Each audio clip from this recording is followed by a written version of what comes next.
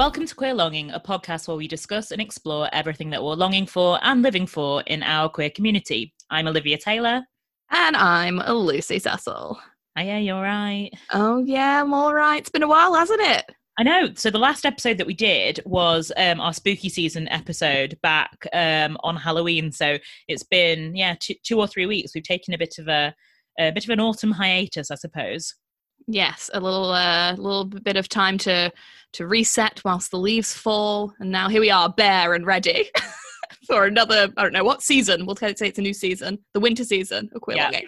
And back in lockdown part 2. So how have you been finding it? How have you been finding the sequel?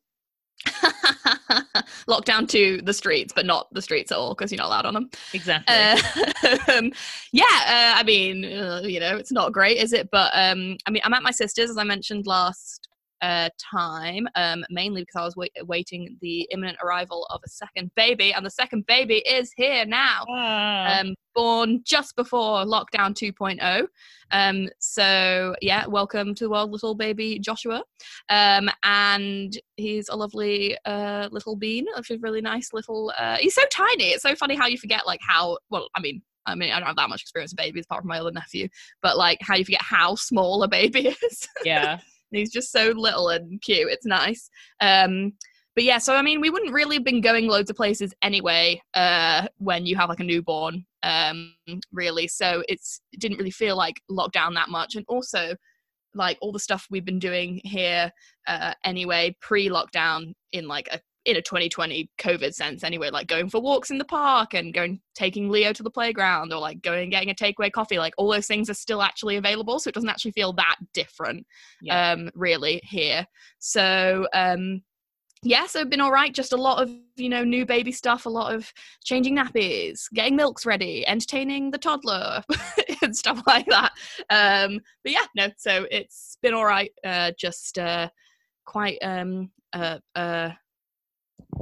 it just doesn't really feel like a lockdown to me, but I guess it is. How's it been for you? Yeah, sort of the same. I mean, my life hasn't really changed dramatically. I suppose been working from home since March and don't really go anywhere anyway. So it's not that different, I guess. And because we've been in tier 3 for so long, we haven't really been able to do anything like have people in the house or anything that would make it feel markedly different, I suppose. So just trucking on with more of the same.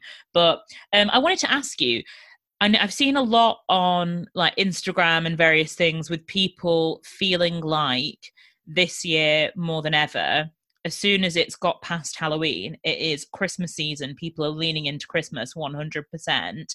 Even people who previously might have had a bit more of a strict attitude as to when Christmas should start have, slightly bent the rules this year to just have something to kind of look forward to. And I know that you are a bit of a Christmas purist and have a lot of opinions on how Christmas needs to be for you personally.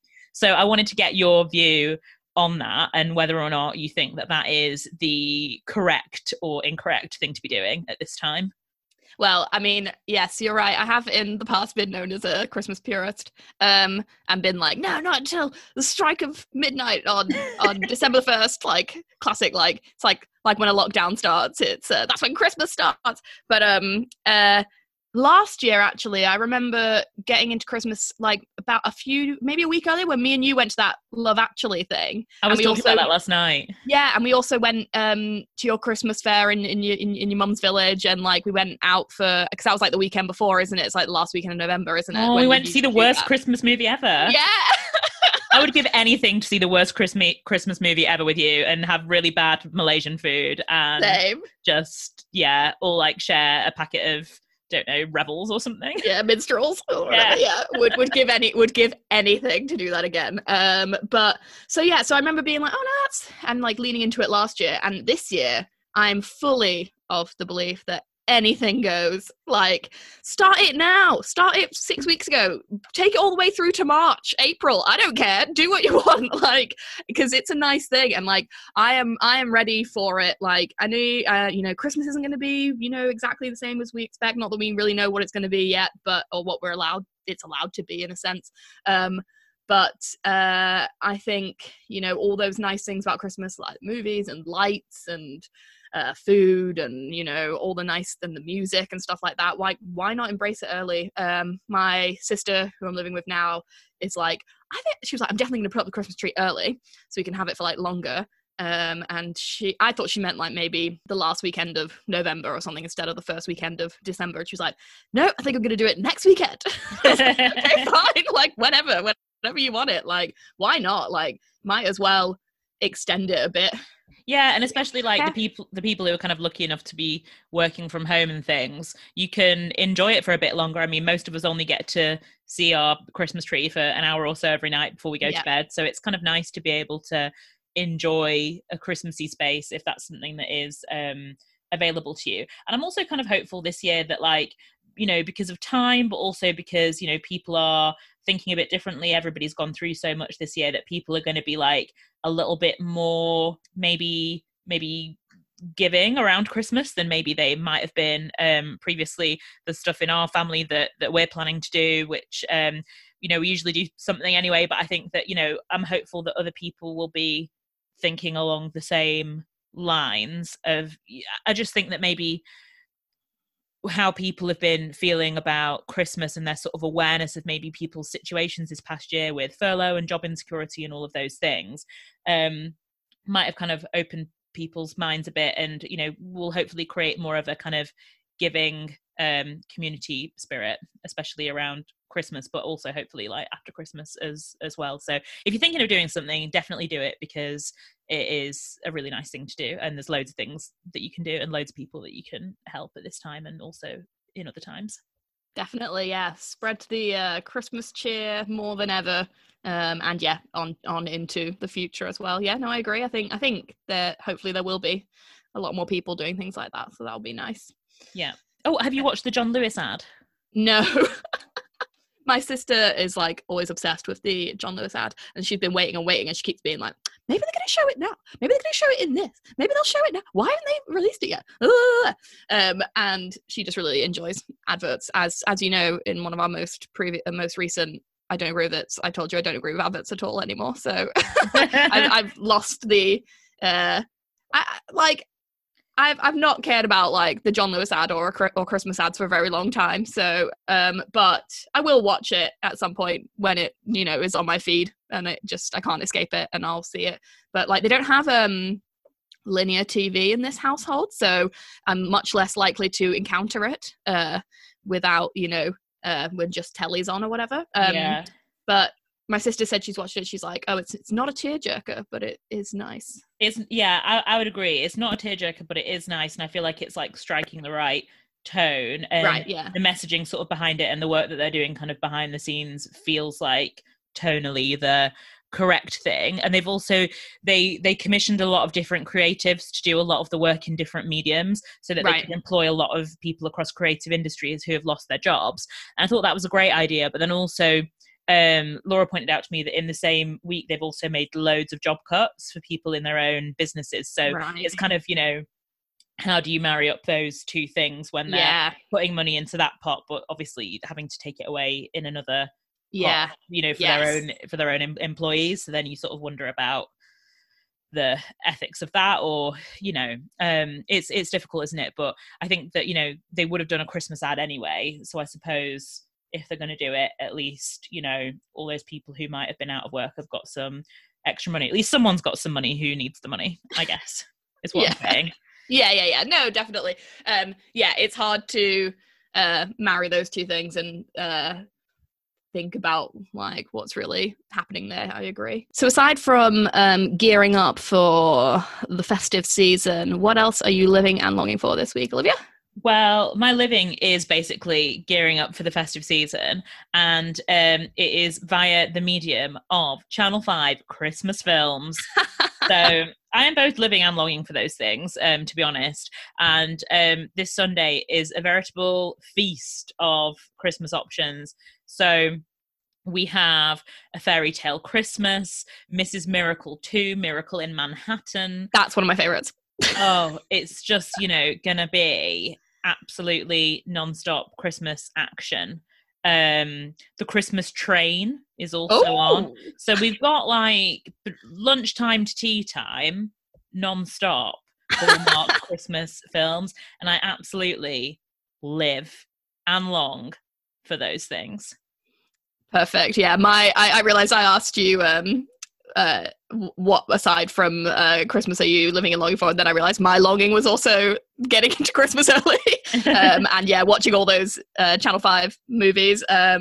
They are stunning and just so comforting to see something that's like sort of really formulaic and you sort of know exactly what's going to happen, and it's set in like a, you know, nice like town in Connecticut or whatever, and you know, it's a nice time. Yeah. And it's always like we were saying off mic, some kind of like journalist who's going back to her hometown to do some kind of op-ed on the town community fair, and actually like she brings the fair to life, and she also like meets the love of her life who also moonlights as Father Christmas, and that's every single film. Yeah, and they're always like the town carpenter or like something like that, and they initially don't really hit it off and they don't really like each other. They think each other's a bit brash, and oh, she's a city girl and I'm a village guy or whatever, and then they realize that actually what they both want is the true spirit of Christmas, which is to fall in love with each other. Yeah. Yeah, they both want the true spirit of Christmas, and they both want to employ a cameraman to like do a drone of like them snogging going out into the distance. That is the true meaning of Christmas. That's quite high budget for a Channel 5 Christmas movie, a drone. Although maybe that is too highfalutin. But I also enjoy ones that do have like a magic supernatural element, much like A Boyfriend for Christmas, which is a great example of that. Yes, I love all the ones which are a boyfriend for Christmas, a granddad for Christmas, a puppy for Christmas, a nephew for Christmas, a song for Christmas. Did you watch that one from last year that came out with Vanessa Hudgens in when that like night from 1066 came back or something? Is it called the night before Christmas or something like that? Yeah, but it's spelled with a K. I loved that one. Didn't we watch that together? No, I watched it with Laura, and we called it the K night. Yes. I thought that one was I watched it here actually with my sister. I love that one. I'm definitely going to watch that one again. It's so stupid. What was that one last year that we watched that we absolutely just like loved? Do you remember? Well, we watched the Netflix like queer one. Yes, that was it. Let It Snow. That one's good. That's definitely getting a rewatch. Yeah, there are some good options. I'm definitely gonna watch Carol this season as well. Because it's got like a Christmas edge, and I haven't rewatched Carol since the first time I watched it. So no, same. Yeah. And also I haven't seen all of it. I've only seen the abridged version on the plane. So I still need to see the whole thing. Oh. Yes. Yeah. I think I've seen an abridged version, but I can't think where I was. I cannot remember watching it even, so I definitely need to see it again. Yeah. Wait, what was my next question? Oh yes. Will you be rewatching The Holiday? I will watch The Holiday if I chance upon it. I'm going to watch them all, and it's going to be on ITV2 like for 6 months. So there's going to be nothing else on ITV2. Yeah, like exactly. The Holiday owns ITV2. Yeah, exactly. ITV2 owns The Holiday, so there you go. So I won't have a choice. I'll just be there. And also, I just think that like that is really all of those actors in their absolute prime. So we've got Jude Law looking the best he's ever looked, absolutely dashing in all of his like cashmere jumpers. Same for Kate Winslet, who is always just an absolute classic beauty. Cameron Diaz looking gorgeous in all of her Angora tops. And then we've got Jack Black, who is, everyone's kind of a bit off the beaten track crush. So let's be honest. What more could you want? And it's also got that cute old man. I love old people at Christmas. Oh, yeah, he's nice. The one they do the award show thing for. Yeah. Yeah. And just to mix things round slightly, I wanted to talk about some newsy bits, hot from our news desk. But one of these is actually also, and I don't agree with it. Oh. I don't agree with it. So I'm not sure if you've heard the news, Lucy, or if you've been following Strictly at all, but Nicola Adams is out of Strictly. I did see this. I saw it flashed up on my phone, I think, or on Twitter or something. Is it because her partner tested positive for COVID? Is that right? Yeah. But I just think get her a new partner. Yeah, I thought it was weird that they didn't just, yeah, sub someone in for a couple weeks, or while she's doing a quarantine or something. Or why does she need to just be axed from it? I don't understand. That sort of like is odd, very odd. Yeah, it doesn't really make any sense to me. And also, Rylan Clark has also been quarantining because of Rona. So, Has Rylan got something to do with Strictly? LGBT community disproportionately affected. Yes, he presents Strictly It Takes Two. Oh, does he? Yeah, with Zoe Ball. Yeah, I love Rylan. So do I. I just want him to have like every success and be like so great. I love him. I think he's so funny as well. I feel the same. I think he's such a good presenter, and I think it's such a skill to be able to do live TV, and he can do it really flawlessly. So yeah. I think that he, in a sense, like obviously is getting credit because he's getting all these gigs and stuff, but also like I think that people still sort of see him as a bit of like an X Factor joke person, but actually he's so talented and so good at his job, and I just love him. So yeah, wishing all of the happiness and success to Rylan Clark. Love you. Yes, it's a shame that Nicola Adams has been cut so quickly off Strictly when they were making some history in being the first same-sex couple. So that is a shame, definitely. I know, cute without the E cut from the team. Also in news this week, I know that we've spoken about this before. I'm not sure whether we have on the podcast, but as we all know, there is a new film remake of The Witches. Yes, there is. I've not seen it. I've seen like that it has had a bit of negative press. Is that right? Yeah, and it's had a bit of negative press. It's been criticised over Anne Hathaway's villainous depiction of the Grand High Witch, previously played by absolute icon Anjelica Huston. But Hathaway's character has 3 fingers on each hand. Yeah. And it is basically, people have criticised the depiction of this because it's been sort of portraying people with limb differences as kind of mean or nasty or monstrous in some kind of way. And Paul Davis, who won Mr.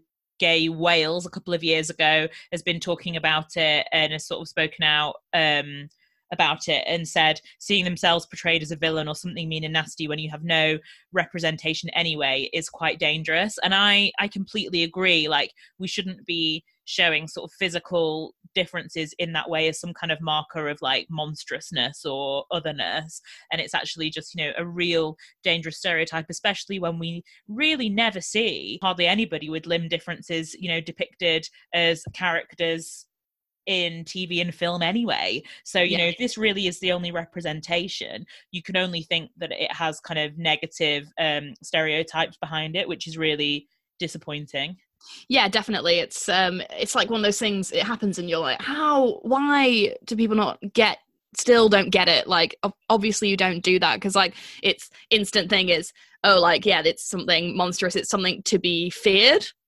These are people to be feared because they're other, they're different. And like, that is just ridiculous and absolutely like things like that. It's always like, how many people did that get through? No one went, maybe we shouldn't do that. And it's so unnecessary to like that, that character and stuff like that. Like they're like, that is not a monstrous thing. And you can show that sort of, if that's what you're trying to depict, there are so many ways to do that aren't that. And that's not even something that is monstrous or anything. Yeah, no, it's terrible. Very bad idea. Also in queer news, there's a story about a sheriff who won her old boss's job after he sacked her for being a lesbian. Did you hear about this? No, that's terrible. Yeah. I mean, great in the end, but... Yeah, so she's called Charmaine McGuffey, and she's spoken out after becoming the first female LGBT plus sheriff in her county. And she says that she is going to intend to use her position to repair trust in the police. Nice. I mean, give it a go. I mean, it's always good to have a win when if you've been like unfairly dismissed, as she obviously was. Great that she's found herself in that position. What a comeuppance for that guy. I'm guessing it was a guy.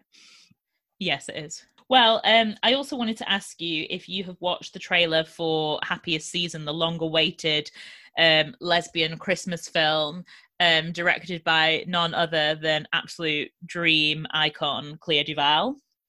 I have, and obviously, as everyone can tell from the top of this episode, we're all about Christmas and we're all about queerness. So what more could we want than a stunning new queer Christmas film. I think it looks very, very good. It looks like a classic Christmas film in that, you know, it will follow quite a sort of formulaic plot, etc. But it's about queer people. What more could you want? Sounds stunning. Well, there has been like a little bit of backlash on it from my girlfriend, also from our friend Sophie. I was talking to her about this last night, from people feeling, and I do understand this, that, you know, it's disappointing to have a story that is about kind of like shame around sexuality not being able to come out, and using that as a kind of like boring, you know, overly told story about people who feel shame or maybe can't just be like happy living their lives as, you know, queer people and queer women, and just for it to be like a nice Christmas story. And I do understand that. I also think, you know, on the flip side, there's probably going to be a lot of people who can relate to this, especially at this time of year, who've like maybe gone through some kind of version of this, and maybe, you know, for them it's kind of nice to feel represented in that way. But yeah, I also think that this film has its place, but it would be nice to have a Christmas film where, you know, sexuality is just an accepted facet of the story, and there's other things to be talking about.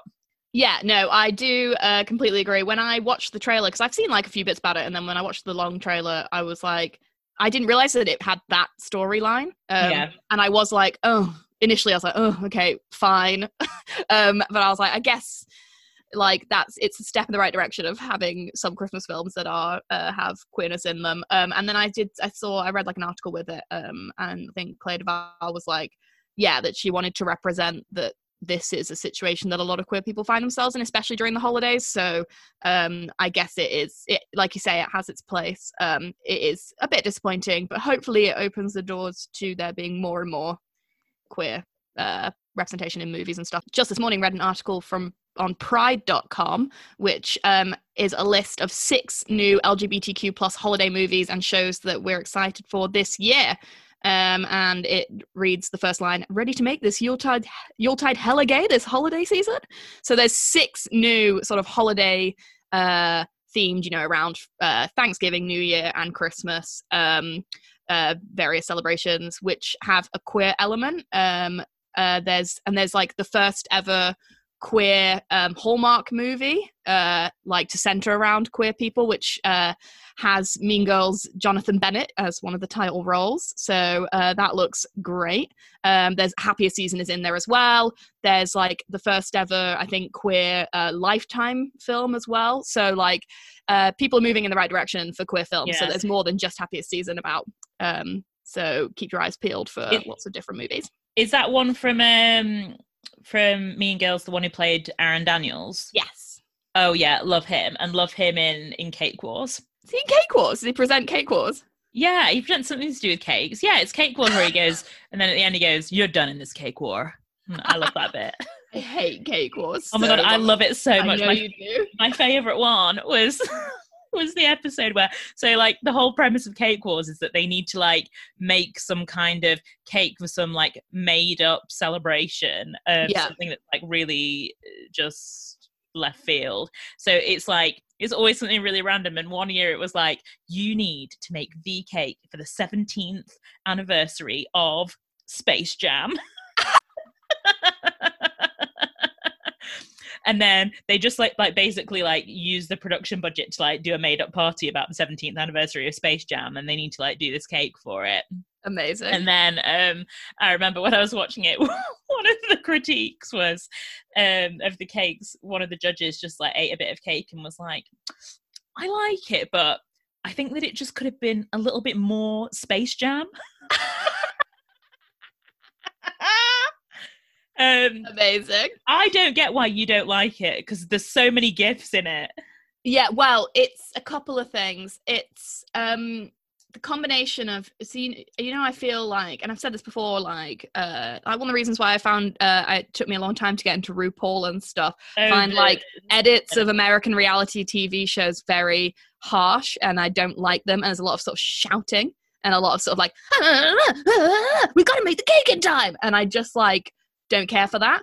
And then there is a lot of cake jeopardy in Cake Wars. Yeah, so I have to be in the right mood for that kind of edit. Second, there's 3 reasons. Secondly, I don't usually Cake Wars is the kind of thing which, and I know this is exactly true, where I come to your flat after a night out and you're watching it with our other friend, and so therefore it's like that hangover space, which is also why I don't really like Saturday Kitchen and kitchen stuff like TV shows in the morning, because it makes me feel like you're just doing that thing where you're like filling time but you feel really horrible. So like don't like for that. And thirdly, and this is one of my main things about like cake in particular, I really don't like where like a cake is made and it's basically more like props than cake, like structure than cake, and I just don't believe in that. Apart from there is like some sort of cake show that's on Food Network, which is about like a woman I think who makes really insane cakes in that exact way, which I don't agree with, but in the advert there's an old lady who walks into like a party where there's one of those cakes and she goes, "That's a cake," and I find that really funny. So I say that every time I see one of those cakes or anything that I don't believe. We go, "That's a cake." Do you remember that like trend at the beginning of lockdown where it was like things that look like other things but they were cake? Oh, everything is cake trend. Yeah, I didn't agree with that. It was very unnerving. Yeah, just like they're cutting into things and it was cake. Yeah. That's a cake. Exactly. Well, so, anyway, we digress. But other than Cake Wars, has there been any other TV or film, any other things you've been consuming? Well, a couple of things. I wanted to just very quickly. I've been spending a lot of time with a known 2-year-old who has gotten into, liking to watch the same films over and over and over, obviously. And his current favorites are Moana and Frozen. And I've watched Frozen so many times now. And I know there's always been this chat around like Frozen being slightly like sort of queer coded, especially Elsa. And we watched Frozen 2 for the first time the other day because I currently have Disney Plus. So we were like, oh yeah, let's try and get him to watch like Frozen 2 so we can at least expand the repertoire slightly. I did find myself being like, oh yeah, this is still so queer coded. Like, so in the first, film, as everyone knows, I think we've talked about this slightly a bit on the podcast before, maybe. There's like this element of she has this special power people are fearful of, blah, blah, blah, blah, blah. It's like a classic, you can see it as like a queerness, and she does have that classic thing happen to her where she's othered and she's seen as monstrous and she has to run away and hide in her own castle and stuff. But, she lets it go and lets her hair down, does that little sassy walk, and we all love to see it. So there's definitely a queerness there. And I think there's like, it's the idea of were they going to take that any further in Frozen 2? And I read this really interesting article on Medium called Frozen in a State of Queer Denial. And it's all about Frozen 2 and how there's still so much sort of like coding of it being like, she like has to go off and like try and find herself because she knows she has these powers now, but she doesn't really know where she belongs still, and how she can like be herself in her like conservative town, as it were, or does she need to be somewhere else? And there is just so much you can like read into it in a queer way, but there's no like explicit queerness yet, or at all really yet. But I just thought that was an interesting, as I was watching Frozen 2, or as my nephew likes to call it, Fro. So so I thought it was interesting, and I'll link to the article. It's a good look at like the queerness of Frozen and of just Disney in history, and of their like inability to let go of their conservatism and actually lean into it when it is definitely like people would be happy to see it. So okay, that sounds interesting. Yeah, so that's one thing. And then I want to talk about, because we never actually talked about it, but did you ever finish Ratched? No. Okay, well that's fine, but because we never talked about it. Obviously it came out, I don't know, a few weeks ago now. Well, ages ago now, actually. So we're a bit like behind the times, but I thought I might as well mention it because I can't get it out of my head. That like, it was obviously, so Ratched was a new Netflix series made by like Ryan Murphy's production team and everything, following the sort of origin story of Nurse Ratched, who is the nurse from One Flew Over the Cuckoo's Nest. So it's sort of set in the 50s, her as like a young nurse coming into her profession and stuff. She's played by, oh my God, I've forgotten her name. Sarah Paulson. Yeah. So Ratched is played by Sarah Paulson. Stunningly, she's very good in basically everything she does. And, we love to see her on screen. But overall, I watched the whole thing mainly because I was like, where is this going? What are they actually going to do here? I'm not going to do any spoilers. But in general, I thought it was... I just thought it was like a classic example of like someone having an idea and being like, right, okay. Basically, I don't really agree with, at the moment, the trend of being like, right, what if this thing that everyone knows, but an origin story of it, just as like the idea of something, because that's fine if you're going to make something which sort of leads up to like who that character is or like the actual story that we know. But Ratched is like, they've done that just to have the like name and to like hook you in kind of thing, but none of her sort of characterization really leads to the Ratched that we know from One Flew Over the Cuckoo's Nest, in my opinion. Like, if anything, because in One Flew Over the Cuckoo's Nest, she's supposed to be basically like a personification of like the machine of institutionalization and stuff like that, right? And she's supposed to be so like heartless and cold and horrible. But if anything, in this series, you see a sort of heartless or like quite cold character becoming softer, if anything. And that's like quite... doesn't really fit, therefore. And like, if this was just like a separate series about like a nurse in the 50s in an institution, blah blah blah, then totally fine. But I don't agree with like using the lore and like the story of something to like hook people in and then not really like tell any truth about that character. Yeah, exactly. But obviously from a queer point of view, there is Ratched is sort of written as queer in this telling of in this series, and she sort of like starts a romance with Cynthia Nixon's character, who like I was really annoyed got like she got like really territorial about Nurse Ratched over like eating after they'd only had like one oyster together, and I was like, oh, it's so stupid. And then I was like, oh no, wait, actually. Well, famously, one oyster is all it takes. So, there's some queerness and stuff, but I thought the plot was like wildly tempoed. It didn't really like, I don't know. I didn't really like it. It was disappointing to me. So I wouldn't say that you're missing anything by not watching the rest of it. Also, there's some like horrible puppets in it, which I hate puppets. And I also hate when someone has a pet like monkey and like pretends it's like their child, and there's that as well. So do you not like the Muppets? Oh, Muppets are fine because they're like I don't like puppets that like look like people. Oh, okay, fine. You know, like in The Sound of Music, those puppets, I don't like them. Speaking of monkeys as pets, have you watched the new series of His Dark Materials? Well, actually, yeah, I was going to say something to you about this. So I was sat last Sunday, I was sat in the kitchen having breakfast with my sister, and she goes, oh, it's tonight. And I go, what? She goes, it's tonight. And I'm like, what's tonight? She's like, the next series of His Dark Materials. And I was like, what? And I had not heard or seen a single thing about that. And I am like,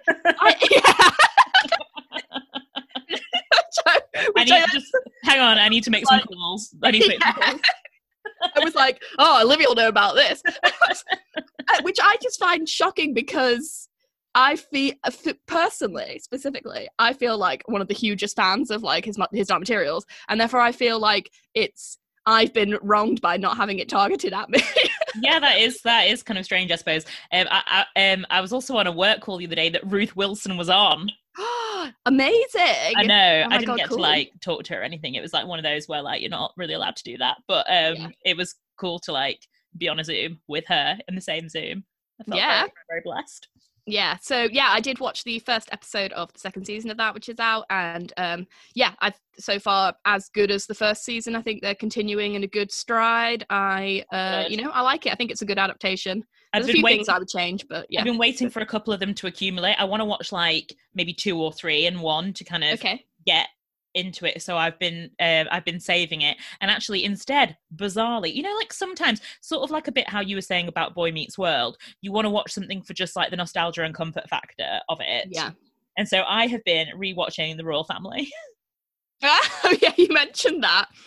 Yeah. I've never watched The Royal Family. Oh my God, it's so good. Caroline Ahern's an absolute genius. The only problem with it is there are elements of it, like with Love Actually, like with so many of these things, that have not aged well in 2020. completely honest. So there are a couple of things in it that are quite jarring to us now as consumers of that content, but there's no denying what absolute comedy genius it was as an idea, and how, you know, Gogglebox is like effortlessly, you know, fallen out of that and has been so heavily inspired by that series. So yeah, and it just, there's so many elements of it that are like reminiscent of how my family interacts. Okay, yeah. That sort of like strand of northernness and northern kind of like family ties and interactions that are so familiar to me. So yeah, I think that it's real sort of like canon telly, but as I say, unfortunately, with that sort of, like with a lot of things, an added dose of kind of elements that have not passed the test of time, shall we say. Yeah, definitely. Yeah, no, as you mentioned, I've been rewatching Boy Meets World at any given second while I have Disney Plus, and it holds up okay, but there are a few sort of just throwaway, a bit like maybe homophobic, slightly transphobic like jokes, which are just like, oh come on, like they're not terrible, but they're there. So yeah, it's disappointing, but it's sort of expected, I guess, which is, you know, sad in itself. But it's just interesting when you go back and watch these things, because they're certainly like not the elements that you remember, and then I think that there's that moment of realization that probably to a degree you also accepted that at the time, and that's a sort of real horrifying factor, but also, you know, good to see how in a lot of ways how far we have come. So aside from watching things, have you read any good books recently? Any recommendations? Well, I've read a couple. So as we were saying before, as soon as we got past Halloween, I was fully in Christmas mode and had a lot of stuff going on at work and things like that. So I didn't really feel like I had the like brain capacity to like get into a really sort of heavy book. So I had it on my shelf since last Christmas, but you know, sometimes if you get a Christmas book at Christmas, you then don't want to read it because as soon as you get it, it's after Christmas. So you're absolutely not in the space for that. And last year I got 'Twas the Night Shift Before Christmas, the Adam Kay Christmassy version of his original book, This Is Going to Hurt, which just has a lot of like funny Christmas and some sad Christmas stories of like being a doctor over the Christmas period, over like I think the 7 years that he worked as a locum. So it's just got some like funny bits, some heartbreaking bits, and you know, it's just very sort of similar to the original really, but just with like a bit of a tinsely edge to it. And also Adam Kay is a gay man, so that is the gay rights quota from the book that I would like to throw in there. But yeah, you know, if you just want to sort of read something that's quite easy and gets you in a bit of a funny Christmas mood, then maybe read that. And also a renewed joy and appreciation for the NHS, you know, now more than ever. Nice. So I read that and enjoyed that. And I also finished, which I really loved, The Midnight Library by Matt Haig. I really enjoyed this book. I think it had a really interesting premise. So basically the whole idea of it, I posted about it yesterday and Matt Haig posted my story. Oh, so stunning. Yeah, my fame spreads on social media. I've had one new follow from it, so you know, watch this space. Anyway, I finished that, and the whole premise of it, it's kind of very similar convention to Sliding Doors or It's a Wonderful Life, where it's basically someone who is, you know, dissatisfied with their life, their mental health is in a really poor state, and they decide that they want to take their own life. And then when they do that, instead of being dead, they're transported to the Midnight Library. So this character is transported to the Midnight Library. And basically it's an endless library featuring endless books that detail every possible version of every possible life that she could have lived had she made different decisions.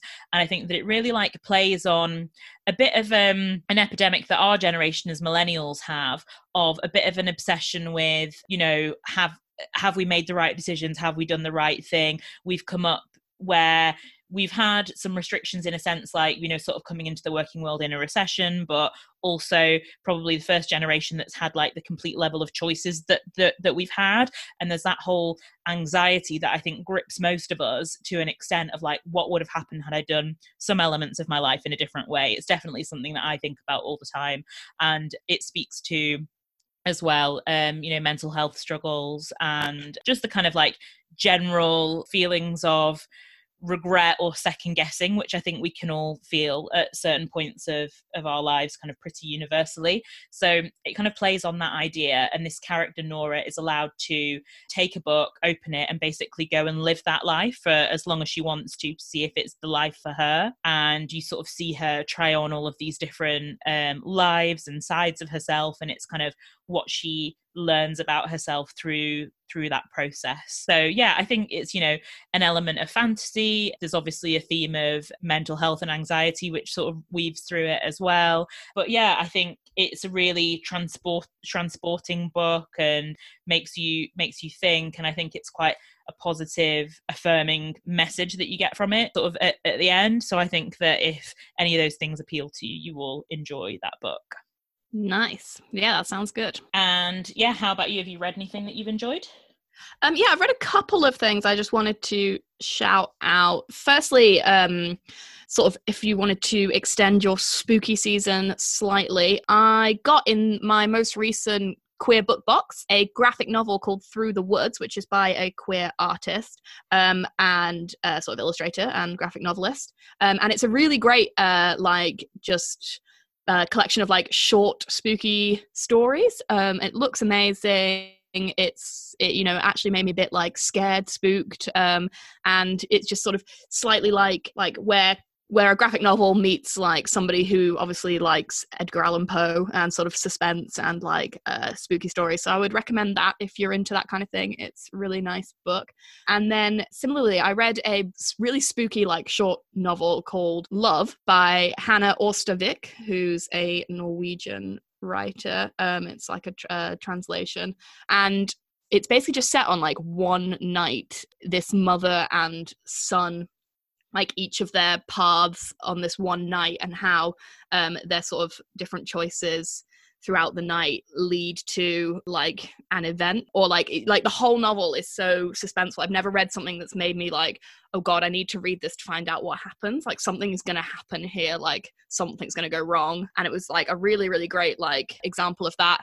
So yeah, it's a really short read and a really great like atmosphere. It's set in like rural Norway, and it's like really cold and there's snow everywhere. So it's very sort of this time of year and quite unsettling, but really, really great. So I'd recommend that. That's really good.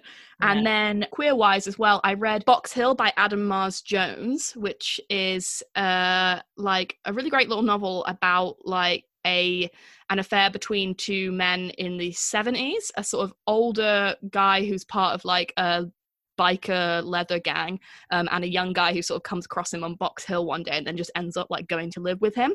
And it's quite it's a good sort of story of like submissive same-sex relationships, and sort of about like maybe echoes of abuse, and also like being in a same-sex relationship in like the 70s, but it's also quite funny, so it sort of like mixes those two things quite well. And yeah, that was a really good book. I would recommend that. It's it's a really good book, and is, it's quite interesting to see like that kind of relationship depicted in a book in a way that you don't usually get to see. So it sounds like it covers some similar themes to The Boys in the Band. Have you watched that film on Netflix? No, I started watching it and was like, oh, I'm going to watch this in like installments because I think I was tired, but I hadn't picked it back up again. So I think I watched like 20 minutes of it.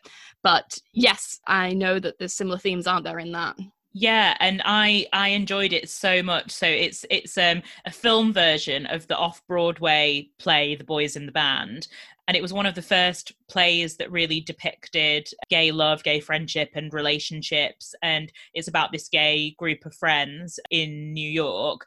And I think that, again, I think it's a Ryan Murphy production, featuring the likes of Jim Parsons, Matt Bomer, and a lot of the kind of queer Hollywood icons, Zachary Quinto, Charlie Carver, who played one of the twins in Desperate Housewives. You remember him? Oh, God.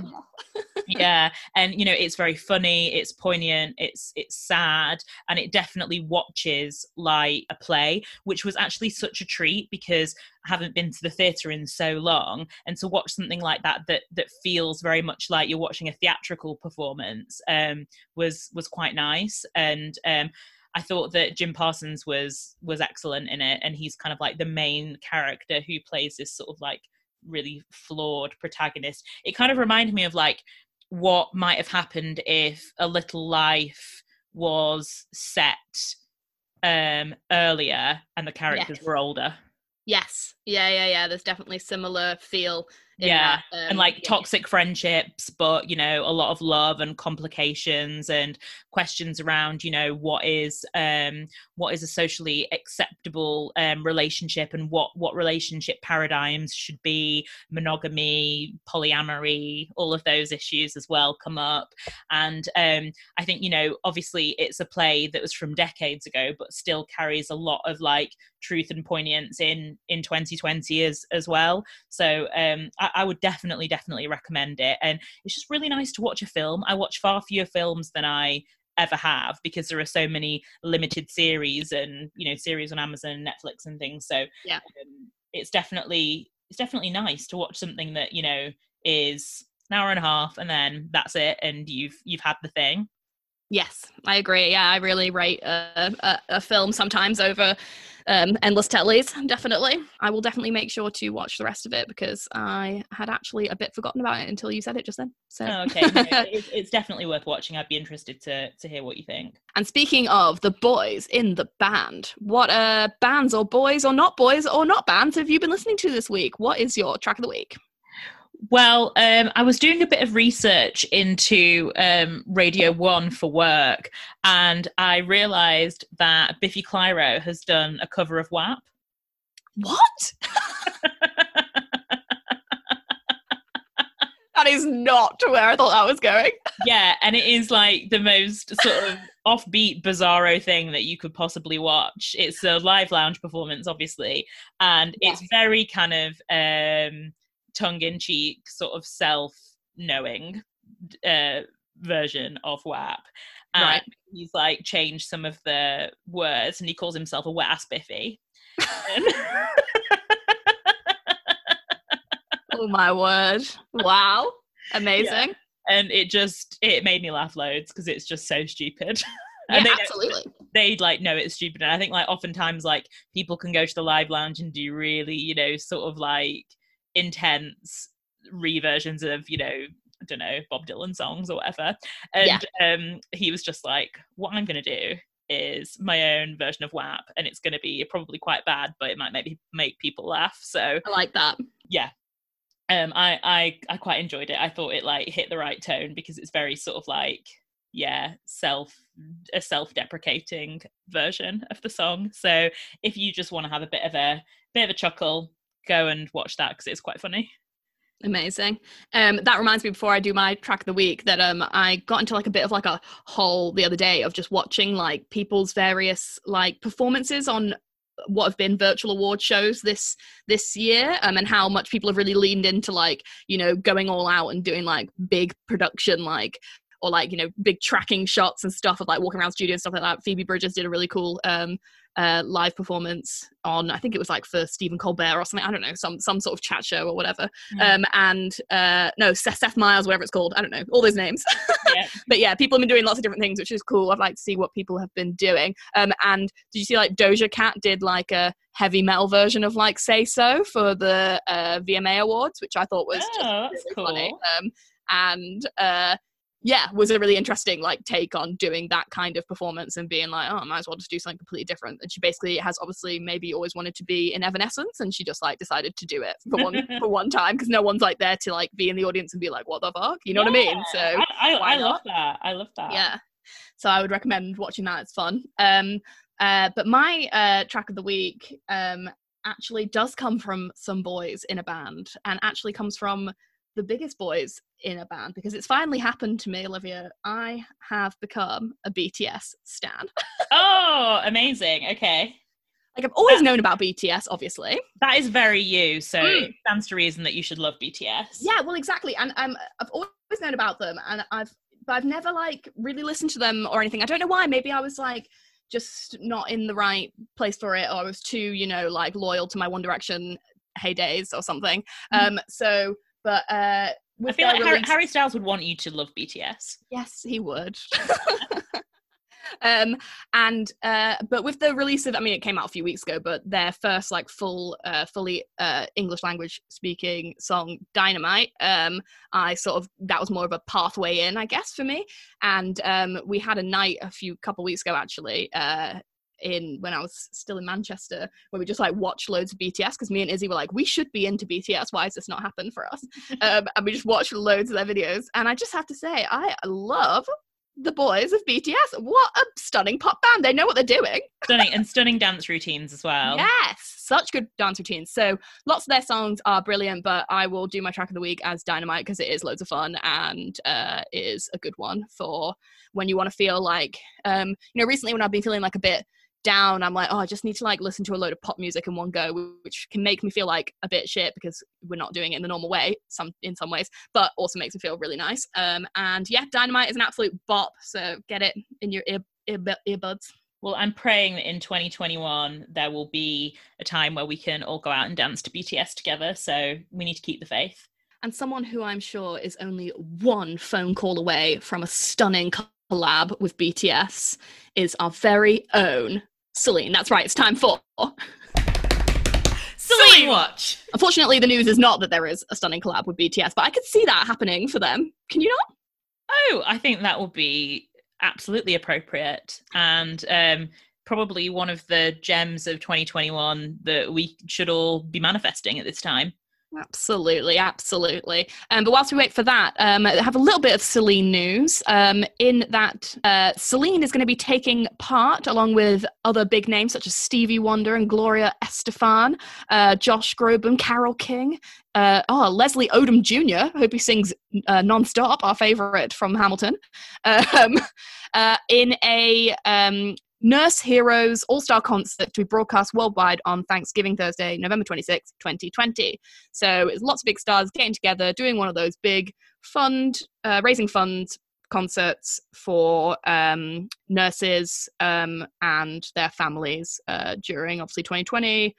Key workers, very important. And I believe they're also raising money for like scholarships for nurses and to just raise support for health workers in general. So Celine will be taking part in that, and I'm sure she will put on a stunning performance. Yeah, we love that for Celine, so very exciting. And on that note, I hope that you have a lovely rest of your weekend, hopefully watching back-to-back Christmas films and decorating your Christmas tree in early November, because you know what, you deserve it. And while you wrap yourself in tinsel and partake in Christmas eggnog, we will be loving you, leaving you, and longing for you. Until next week, have a very festive time, and goodbye. Bye.